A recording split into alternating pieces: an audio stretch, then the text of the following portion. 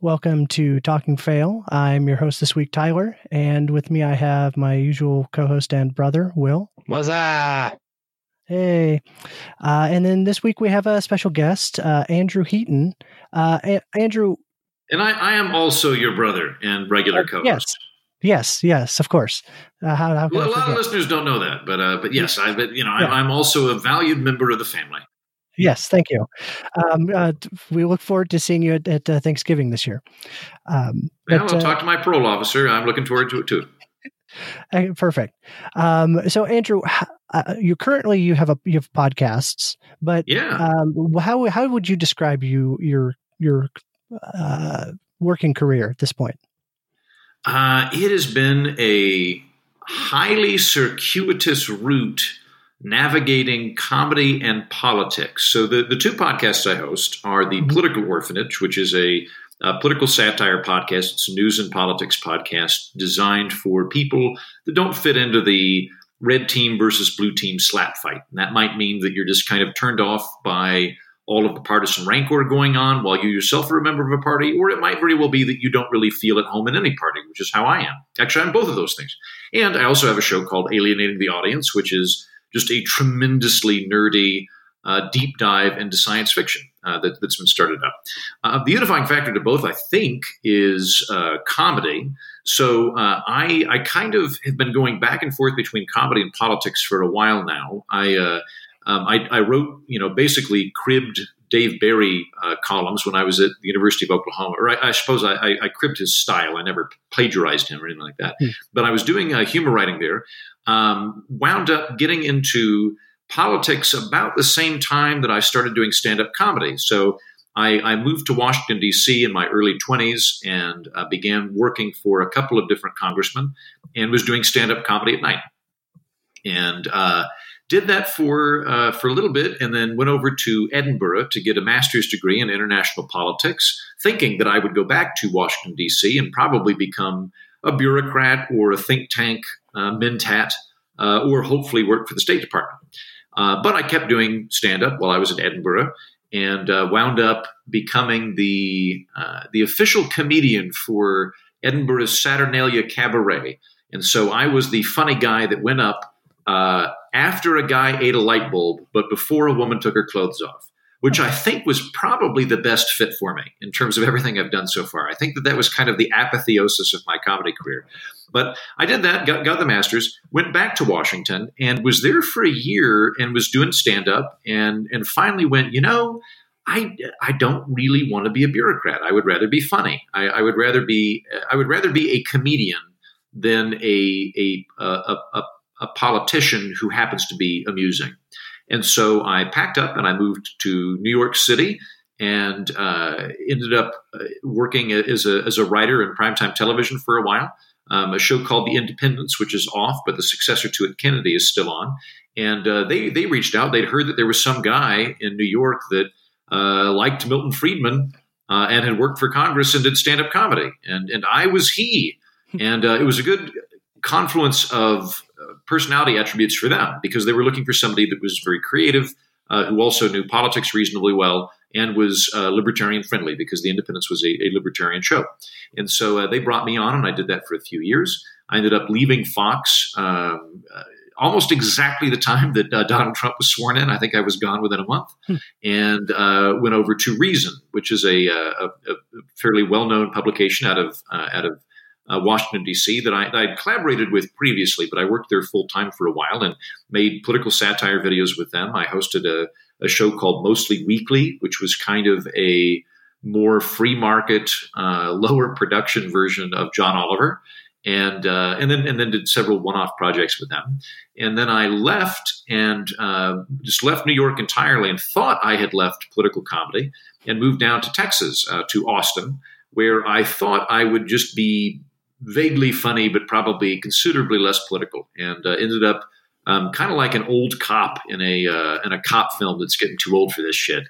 I was reached out to by The Blaze, and they offered to give me my own show. Were very clear that I would have editorial autonomy in regards to that show, and that after a lot of back and forth with them, finally acknowledged that they understood that I was not a conservative, because the Blaze is a very conservative network and I am not. And I wanted to make it clear that they weren't getting some kind of crypto Republican.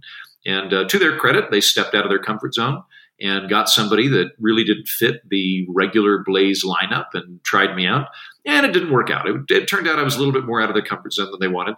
Come June, ended that, and I went independent, which has been fantastic. So I basically took what had been a daily program that I was doing on somebody else's platform and now host it independently myself, and really enjoy doing it. It affords me a tremendous amount of flexibility in terms of not just content, but where I record out of, and have kind of been going back to the freelancer, stick and bindle vagabonder of comedians of yore.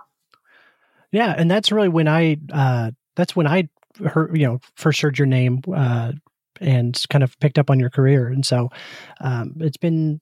I'm really enjoying your stuff so that you're putting out now. Thank you, Tyler. Did you get into it after I left the Blaze, or while I was there, or when did you come into the mix? I think I was introduced to you basically from Brian Brushwood and Justin Robert Young. I think it was perfect. Right when you had left the Blaze. It was because you were kind of. I need to name my kids after those two guys. Yeah, they're like basically. So Justin Robert Young, I called him the day after the show got canceled.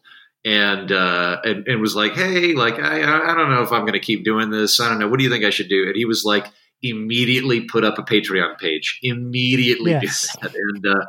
And basically talked me. Because at the time, like, I have to say that there's a decent personal and career toll you get from doing political stuff. Because we're not in a very ecumenical environment at the moment. We're in a very tribal, very partisan environment. And so if you're not gung-ho about a particular team, there are a lot of people that are pretty happy to step on you. Mm-hmm. And so I was not confident that I wanted to keep doing it at all. But Justin convinced me to do it, and it's been great. I mean, I'm now doing my own thing as an independent entertainer. And Brian Brushwood is effectively, whenever I've been in Austin, I've basically stayed with Brian. He's been an incredibly generous landlord. So they're both fantastic guys. Yeah, I haven't had a chance to meet or talk with Brian at all, but I just got off of a show called It's America's Next Top Podcaster, where it's a podcast competition podcast, and Justin Robert Young is one of the judges. So we'd make like 10-minute long episodes about whatever the challenge topic was, and then I got to hear Justin come in and go, "All right, guys, this one sucked pretty bad. Here's the problems with it." And no, he's been. But all of his criticisms were always spot on. It was like, "Oh yeah, no, you're right. That's." But yeah, he's great. Well, in Justin's delivery style, he's got a very wry and dry wit, with a high energy level and a high degree of confidence. So I could see him pulling off a judge position very well. Yeah. But like you said, you're kind of you're hanging out at Brian Brushwood's former nudist colony. That is right. Now in fact, I think I'm technically the creative person in residence here when I'm in residence here. Yeah, okay. But I'm in fact talking to you there right now, Tyler. I was in Portland this last week. Flew back in. It's actually funny. I flew back in today and had miscommunicated with Brian, who was very startled to see me on his couch, but happy to see me nonetheless. Nice. So what is your career looking like in the future? Are you planning to stick with the independence thing for a while, or do you have something? Do you have like a hill that you're looking at and heading towards? Yeah, well, I like the working for myself thing. I'm in my mid-30s right now, and this is the first taste of me having control of my own hours and not making as much as I was when I had a TV show, but making enough to support myself and being at the kind of the beginning of this arc. I think that's going to get better. So I like that a lot. I really like that I could just pack up and go, you know what, I'm going to go to Portland for a week. Check that out. And not have to contact anybody about it, not worry about vacation time. I like that a lot. So I think I'm going to keep replicating and building on this model. So I mentioned at the beginning of your program that I now host a sci-fi podcast. Yeah. And part of that was that I wanted to talk about something that wasn't political, because that's the only thing anybody's paid me to do for the last few years. And I really wanted to work in a different field. I think that that's going very well, and I'm cautiously hopeful that it will probably replicate kind of a similar format to the Political Orphanage. But I could see myself doing more podcasts in the future. I think at the moment, because I've been bouncing around so much, it's difficult for me to really nail down a schedule. And I think that would lend itself to a greater degree of efficiency than I've been doing. But I can see that. And then there's a bunch of groups that want to work on projects with me. So, I love working with Austin and Meredith Bragg, who are the two of the other three funny guys at Reason. And so I'm going to be in D.C. for a week here after Thanksgiving to kind of talk to them about maybe doing some more projects. There's another group here in Austin that I've worked with in the past that's very keen to work with me. So there might be some things in the future. There's a possibility of a travel show, which I would love to do. That'd be cool. And then there's always like 5 books that are kind of percolating in the background. So it'll probably be some combination of podcasting, books, hosting random programs, and stand-up. Yeah, and I think that's a pretty good spread of like, because if you did an accounting job for years, you'd be like, okay, well, I'm good with numbers, but I'm kind of tired of doing accounting for 8 hours a day. So, but I think that's a good spread of, you're hitting all of your. Glad to hear that. If I go on a date, I'm going to have to call you, Tyler. Okay. So you can back me up that this is a good career decision on my part. Anytime. Yeah. Is it? I guess that's going to be tough in terms of like dates and stuff of like, so what do you do?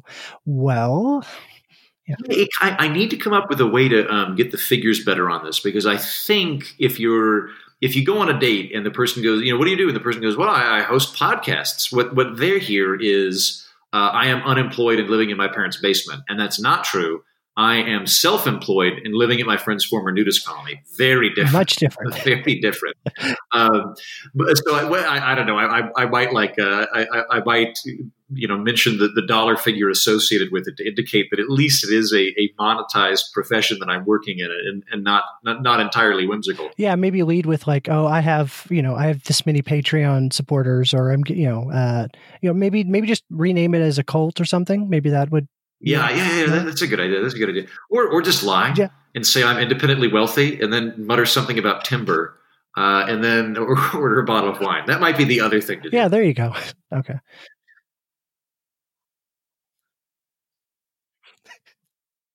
Thank you.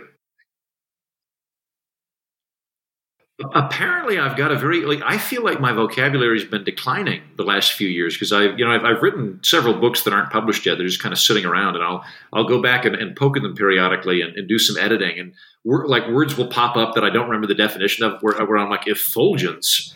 What is effulgence? That's like a glowing penumbra, I think. And I'm honestly not sure whether past me looked up thesaurus.com and didn't actually know the meaning of the word, but just wanted to sound smart, or whether I am becoming stupider and forgetting the definition of words. But apparently, even then, my command of vocabulary is still above the national average. So I've got that going for me. Oh, that's always a plus. I'll bring that up on the date too. Yeah, Tyler, what we'll do, Tyler, is I'll go on the date. I'll have your number on speed dial, and then just if it starts getting weird, I'll be like, hold on a minute, I got a guy for this, and then I'll dial you, and then it'll go on speaker. And then you'll rattle off you'll go through my finances, and bring up my 401k, which is not as good as it should be for a 35-year-old man, but way better than the average comedian. By comedian standards, I might actually get to retire, so that's great. And then you can bring up that sort of he's got if you mated with him and had children, they would probably have excellent vocabulary. So just let me know. I'll clear my schedule. Yeah, perfect.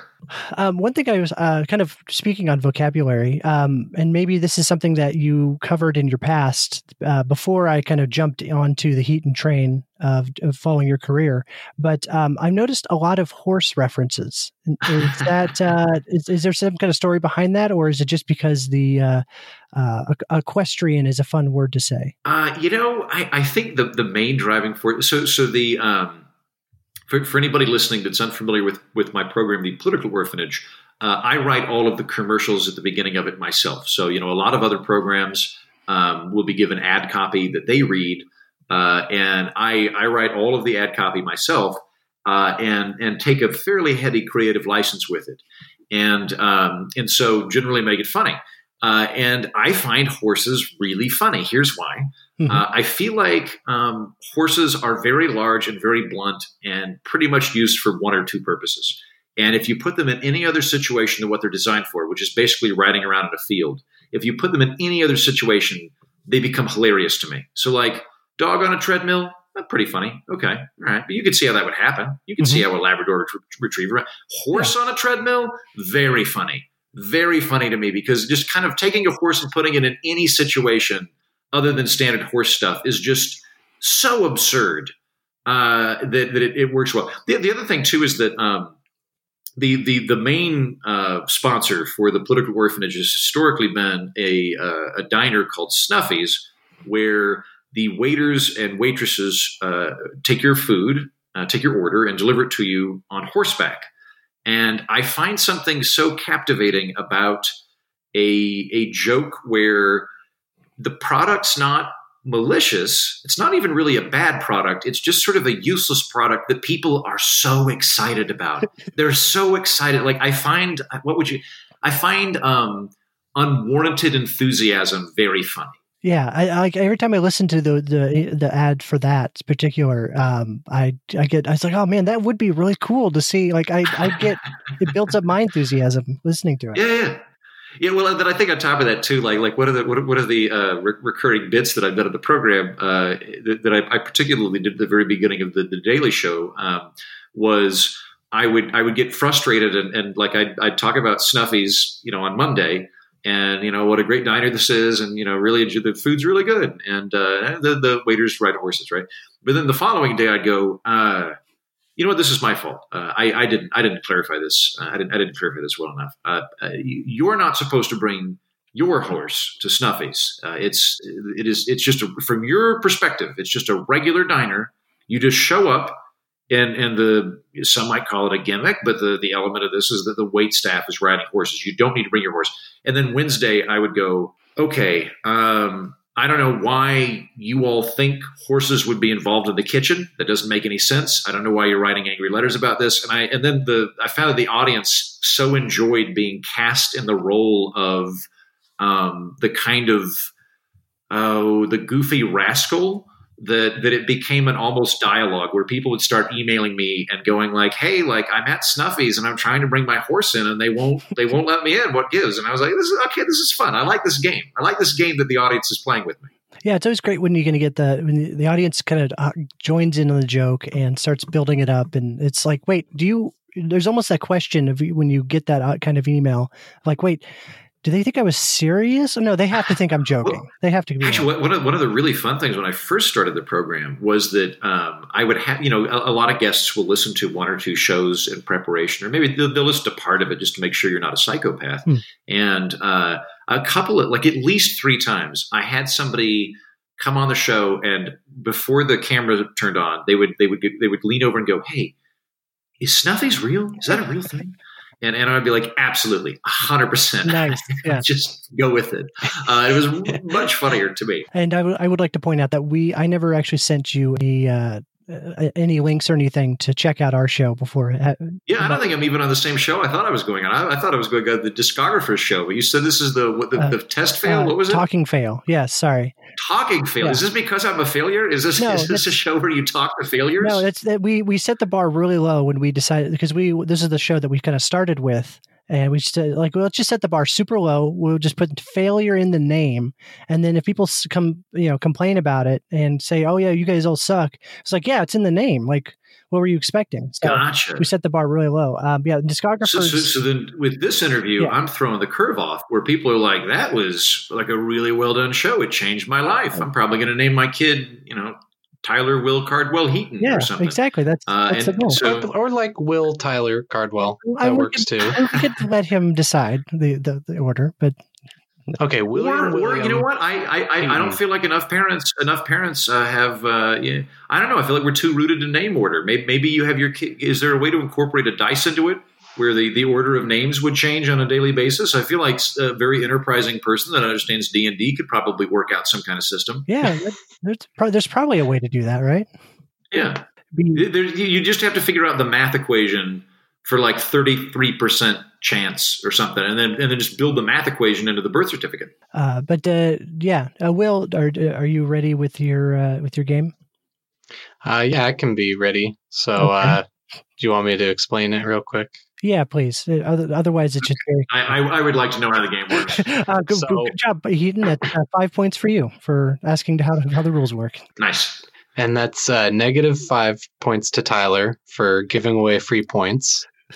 Wow, I'm doing great. Yeah. All right. So, Urban Dictionary. Tyler, what's the title of this game again? So I named it Tyler's Very Classy Culture Corner : Random Urban Dictionary, just to be as wordy as possible. But I don't know what you. Can you put circuitous into that anywhere? I'll work on it. Maybe next week. Okay. What we do is we take a random Urban Dictionary word, and you guys try and guess the correct answer. But nobody ever guesses the correct definition for the word until now. Yes. So in addition to the points for getting it right, you can get a point for just having basically the funniest answer. So you get 2 points for the correct answer and 1 point for just the funny answer. Gotcha. Okay. Well, I think I will get the real answer and phrase it comedically. Oh man, that's a double whammy. We've gotten the occasional correct answer before, but never the full triple. I'm pretty street. All right. So let's see. The first Urban Dictionary word. It's actually an acronym. ABC. What does ABC stand for? According to Urban Dictionary. ABC. Okay. So I know this one. This is always be casting. And always be casting is a street slang for wizards. And the idea, and so now I realize that not everybody's a wizard, clearly, but a lot of people, they're wanting to, make your own magic, right? Be a magician. I'll always be sucking people into your illusion. Always be casting your spells and your charms, right? So always be casting is what that means. All right. Well, yeah, if you are a wizard, you have to make up and pick up the slack and always be casting. Of course. All right. Well, Tyler, what's your answer? Mine is it's going to be just a slight variation of it. It's always be calling. It's if you're doing sales, you got to telemarketing, you just got to constantly be calling. It's not as funny as Andrew's, but it's all right. It kind of sounds like a subset of mine. It sounds like a more specialized version of the thing I said. 2/3 of his answer. Yeah. Okay. Yeah. That's just it's pretty pathetic. Boy, that's really sad, Tyler. Yeah, I know. Okay, none of you got it right. Shocker. What? The correct definition of ABC is American-born Chinese. Oh, okay. Huh. Yeah. We can be funny and educational. Yeah.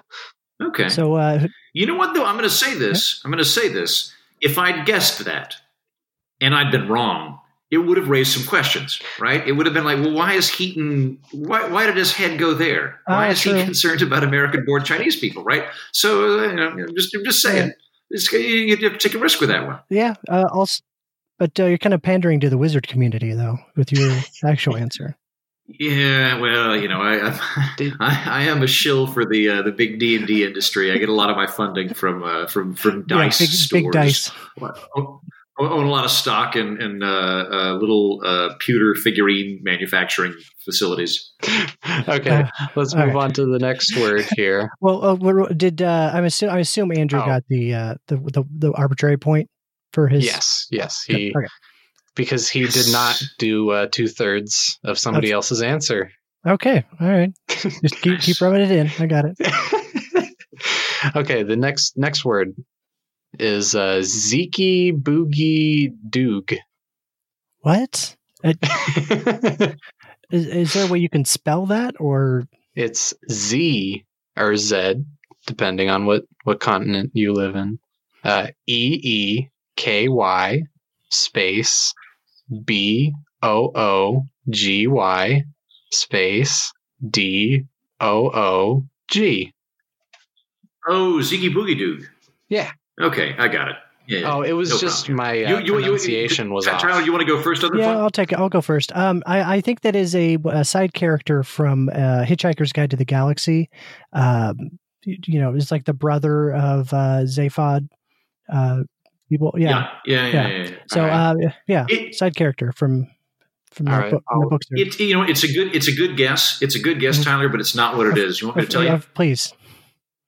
Okay, so Zeke Boogie is a common feeling that we've all had.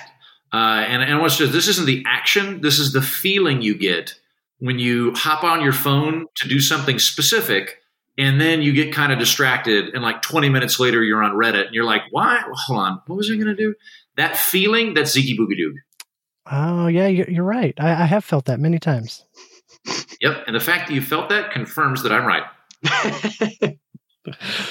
All right, Zeke Boogie Doog, the correct definition, and I know we're all really sad that wasn't it, is it's a phrase, when said, causes a nuclear explosion. Okay. How? So it's a phrase rare. I think the problem is, Will, I think the problem is that I was actually using the definition from the Encyclopedia Britannica. Yeah, the thesaurus. And you're using the Urban Dictionary, and I forgot about that. So, but I do stand by the accuracy of Zeke Boogie. Yeah, sometimes the street rules are hard. I'm guessing the thinking is that it's like such a rare thing that nobody would ever say it. So every time that we're saying it now is actually causing an explosion somewhere. So we should probably stop saying it. Okay. You know what? If chaos theory is correct and that butterfly can cause hurricanes, there's no reason to think Zeke Boogie Doo can't, blow up planets in the multiverse. Ooh, or is Zeke Boogie Doo actually it like causes something good to happen, and like the politicians want us to stop giving away free good stuff? Oh, yeah, we're probably dropping. Could be. Dropping food in Uganda or something right now. Yeah, you're welcome, Uganda. So, Will, just for the formality, who gets the point on that one? I would give it to Heaton. Yes, man, I'm going to win that car. Does anybody ever like shorten it to just ton? Not ton. I've got there are a couple of people here in Austin that call me Heat, which I like. I like that. Some folks in DC call me Heater. That's pretty what about good. Eaton? And Eaton? No, I feel like Eaton would be like kind of. I feel like that's a different name because that's a proper surname, or at least the name of a finishing school. Heaty. In college, a couple of girls called me Heaty. Yeah. All right. Okay. So currently, it's Heaton with 2 and Tyler with 0. Oh boy. Well, hold on. You need to remember that I was given 5 points prior to the round beginning for asking how the rules were going to go. So I believe I'm at 7. That is correct. So you have 7 and Tyler has -5. This is the biggest, the most I've been behind in the entire time we've ever played this game. I'm really glad I bet money on this. I've got $73 riding on this, so I'm glad. That was a good call. And the payout, the odds are actually pretty good. Tonight we're up to 1-to-1 payout. I'm not sure what that means, but it sounds like I'm going to make a lot of money. You'll make $73. Nice, provided that you gave me the $73 to begin with. That is going directly into my Roth IRA account. Well done. But it is all in Subway gift cards, so... Well, that's what everything else in the Roth IRA account is. It might as well keep it all the same denomination. Yeah. That probably makes it easier. And I don't think you can tax it either, so that's good. Okay, so I'll try and get the game moving along quicker. Real quick, lightning round. Dance on the blacktop. Okay, is that basketball? Is it? A game of pickup basketball. I'm going to go with breakdancing on asphalt. That's pretty literal. I like. Well, you know what? Sometimes the streets can be kind of literal.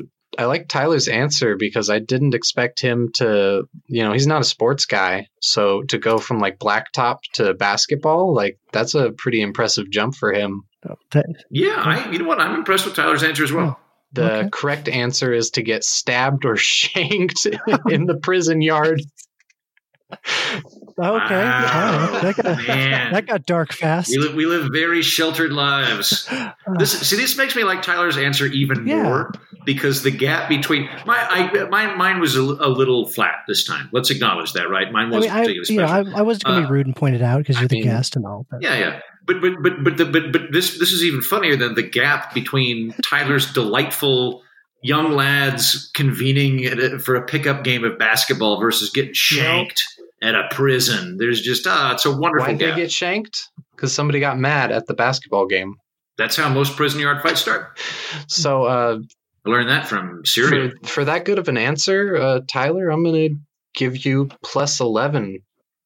No, wait, plus 6. No, plus 11, because that'll make it fair. So what's the score now then? So Heaton had. Well, I was only at 7, so you're now well Heaton ahead. Had 7, but Tyler was at -5. You got to remember. Now Tyler is at 11. No, Tyler is at 6. What? This is so what is going? This has just been a nail biter of a game. I had no idea that I was in for such an emotional roller coaster. Okay, Tyler and Heaton both get -5, so it's 2 and 1. So I can keep track of this. Okay. Okay. All right. Well, hold on. I would like to know why I was deducted 5 points. Tyler's case makes total sense to me. But what am I being penalized for? Just what's it called in golf where you start out with handicap? Yeah, you got to start out with a handicap. Okay, because I'm so good. It's like Tiger Woods versus like Shaq playing golf. And in this equation, I am Tiger Woods and Tyler is Shaq. Apparently. Yeah, so you gotta give. I mean, maybe like it's Tiger Woods. Well, hold on, because you deducted 5 points from both of us, so then I think we would both be Tiger Woods. So good job, Tyler. We're both Tiger Woods in this. Great. Yeah. I try not to crash my Mercedes. Trying to escape my house from after my wife finds out that I've been cheating. And I'm 100% going to go have sex with a waitress. All right. Those unrelated to being crowned Tiger Woods, by the way. Okay, so next word is de farto. 2 separate words, DE, and then farto, FARTO. Okay. So de farto, it's cute what they did there. De farto is clearly an abbreviation of de fartois, FARTOIS, and de fartois is the not the heir apparent, but the spare apparent. The heir apparent, of course, within the French monarchy would be the Dauphin. The de fartois would be the spare apparent, and so that is what that is. Now, in a contemporary context, that's referring to the runner-up after the heir. So, if you wanted to be real street and call the Speaker of the House the de farto, as in the de fartois, that would make sense. Or if you were talking about I don't know, whoever would be the head of an organization, if both the current head and the backup were to retire. All right, I'm more lost than circuitous on this one. All right. Well, for my answer, I'm going to say it's a variant on de facto, which is a fact or an effect, and so it's the effect that a fart would have, whether it's clearing a room because of the smell, or maybe it's now the area is now combustible because of the methane. But yeah, de farto. Okay. So the correct answer is it's when you fart. And then you try and convince everybody that you didn't just fart by, replicating the noise that the chair just made. Oh, no, it was just the chair. And you try and make the chair squeak again, and you refuse to admit that you just farted. So do I get the point for that one because I'm in the same ballpark with my farting? They're both Latin. Yeah, true. Yeah. Since I want to do the 5th round tiebreaker thing, I'm going to say Tyler was close enough to the right answer that he gets his 2 points. Oh, man. But Heaton gets the bonus point for having the funniest answer. So now it's 3-3, Okay. and we can settle this. And can I just say that the level of confidence that I had while just completely bullshitting my way through that was impressive, even by my standards. I mean, I gave you a personal point, which has no effect on the game. But yes, that was great. Good job. We all give you personal points in our hearts. I'll add it to my Roth IRA. So the last word I find very fitting because of your political ties. And I thought this would be a very difficult one for you guys to get. The final word is Democrat. According to the Urban Dictionary, so it has a different. According to the Urban Dictionary. So what does Urban Dictionary think about Democrats?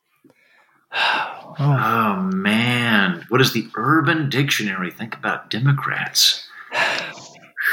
Boy, I just pretty much the person who's close enough to like the emotion conveyed is probably who will be crowned the winner. All right. I'm going to say that the Urban Dictionary basically links to the entry for de facto, and that is the definition. The definition is nice. So Democrats are just trying to cover up their farts. Yes, I'm not trying to say that as my, that's my opinion, but I think that's what Urban Dictionary would do. Oh, that's pretty good. Yeah, I don't have anything nearly that good, Will. I'm going to go with I think the Urban Dictionary would say somebody prone to angry whining.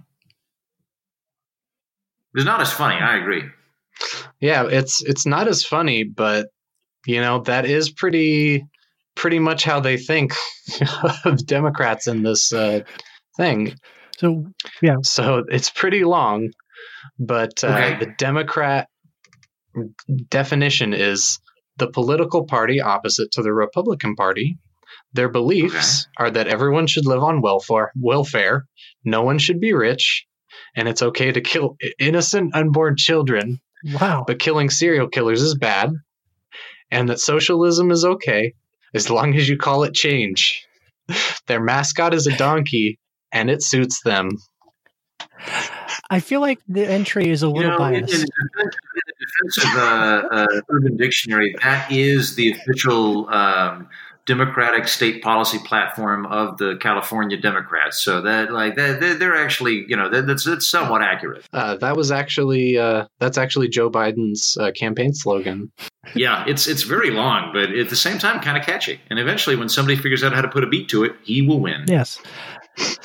All right. So what is it? How does the final totals come out to? Yeah. How much money do I get, Will?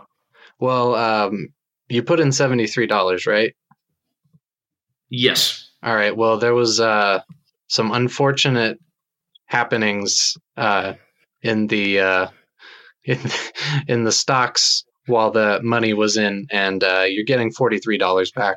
Okay. Well, it's still better than most of my investments, actually. So I'll count it as a win. I think I got to give the points to Heaton because, he described the emotion that is pretty much conveyed of what they think Democrats are. All right. Wait, for kicks, can you read the Republicans on that one? Because I'm curious to see if, my guess is that Urban Dictionary just enjoys trolling people and probably doesn't have a political home base. But I'm curious because if my theory is true, whatever they have for Republicans will be equally stringent. If I'm wrong, it will be it'll read like a leaflet from a Patrick Henry novel. Will, do you have it, or because I just pulled it up? Yeah, I just pulled it up, and it's pretty fitting. Republican, the people who write the definitions for Democrat. Wow. Kind of sounds like they're a little pro-Republican. This surprises me. Who knew that the Urban Dictionary was so biased? Yeah. All right. Well, I think that's going to pretty much wrap us up in terms of time. We actually went over a little bit of what I was planning to do. But, I've actually one thing, if you don't mind me giving you one political opinion, Andrew. Okay. So I figured out how the Democratic Party can win the presidency for 2020. Doesn't matter who they put in as the nominee. But as soon as that nominee is locked in, so it's a head-to-head against Trump, you have Hillary Clinton come out and do a press conference. She says, well, I just like to support Donald Trump for the Republican Party for 2020. And then she just goes on and tells true stories about all the times that they hung out together before the 2016 election. Wow. And that's it. I think that's actually a really clever thing. Like that was like, you remember here a few years ago, 2015 or 2016, Romney held that press conference to try and derail the Trump campaign. No, not off the top of my head. So this was like the last gasp when the Republicans were still trying. Like this is back when the Republican Party didn't like Donald Trump, right? And he was the outsider insurgent character, and they were all rooting for like either Ted Cruz or John Kasich or whatever. And Romney, is the standard bearer. I had this press conference where he's like, I'm not endorsing anybody, but I'm just saying anybody but Trump, right? And what he should have done is he should have come out and been like, hey guys, listen, I'm a millionaire. He's fine. He's part of the establishment. This is all a shtick. He hangs out at the same country clubs I do. He hangs out but if he basically leaned into that, as opposed to drawing that distinction of like, this man's a wrecking ball and a Molotov cocktail. That's what the people liked about him. Yeah. No, I think that would have worked as well. But thank you, Andrew, for coming on. It was great having you. Yeah, sure thing. Tyler and Will, thank you for having me on. Mm-hmm. Join us next week, and we won't have anybody as interesting as Andrew on, but Will and I will definitely be here. So, farewell.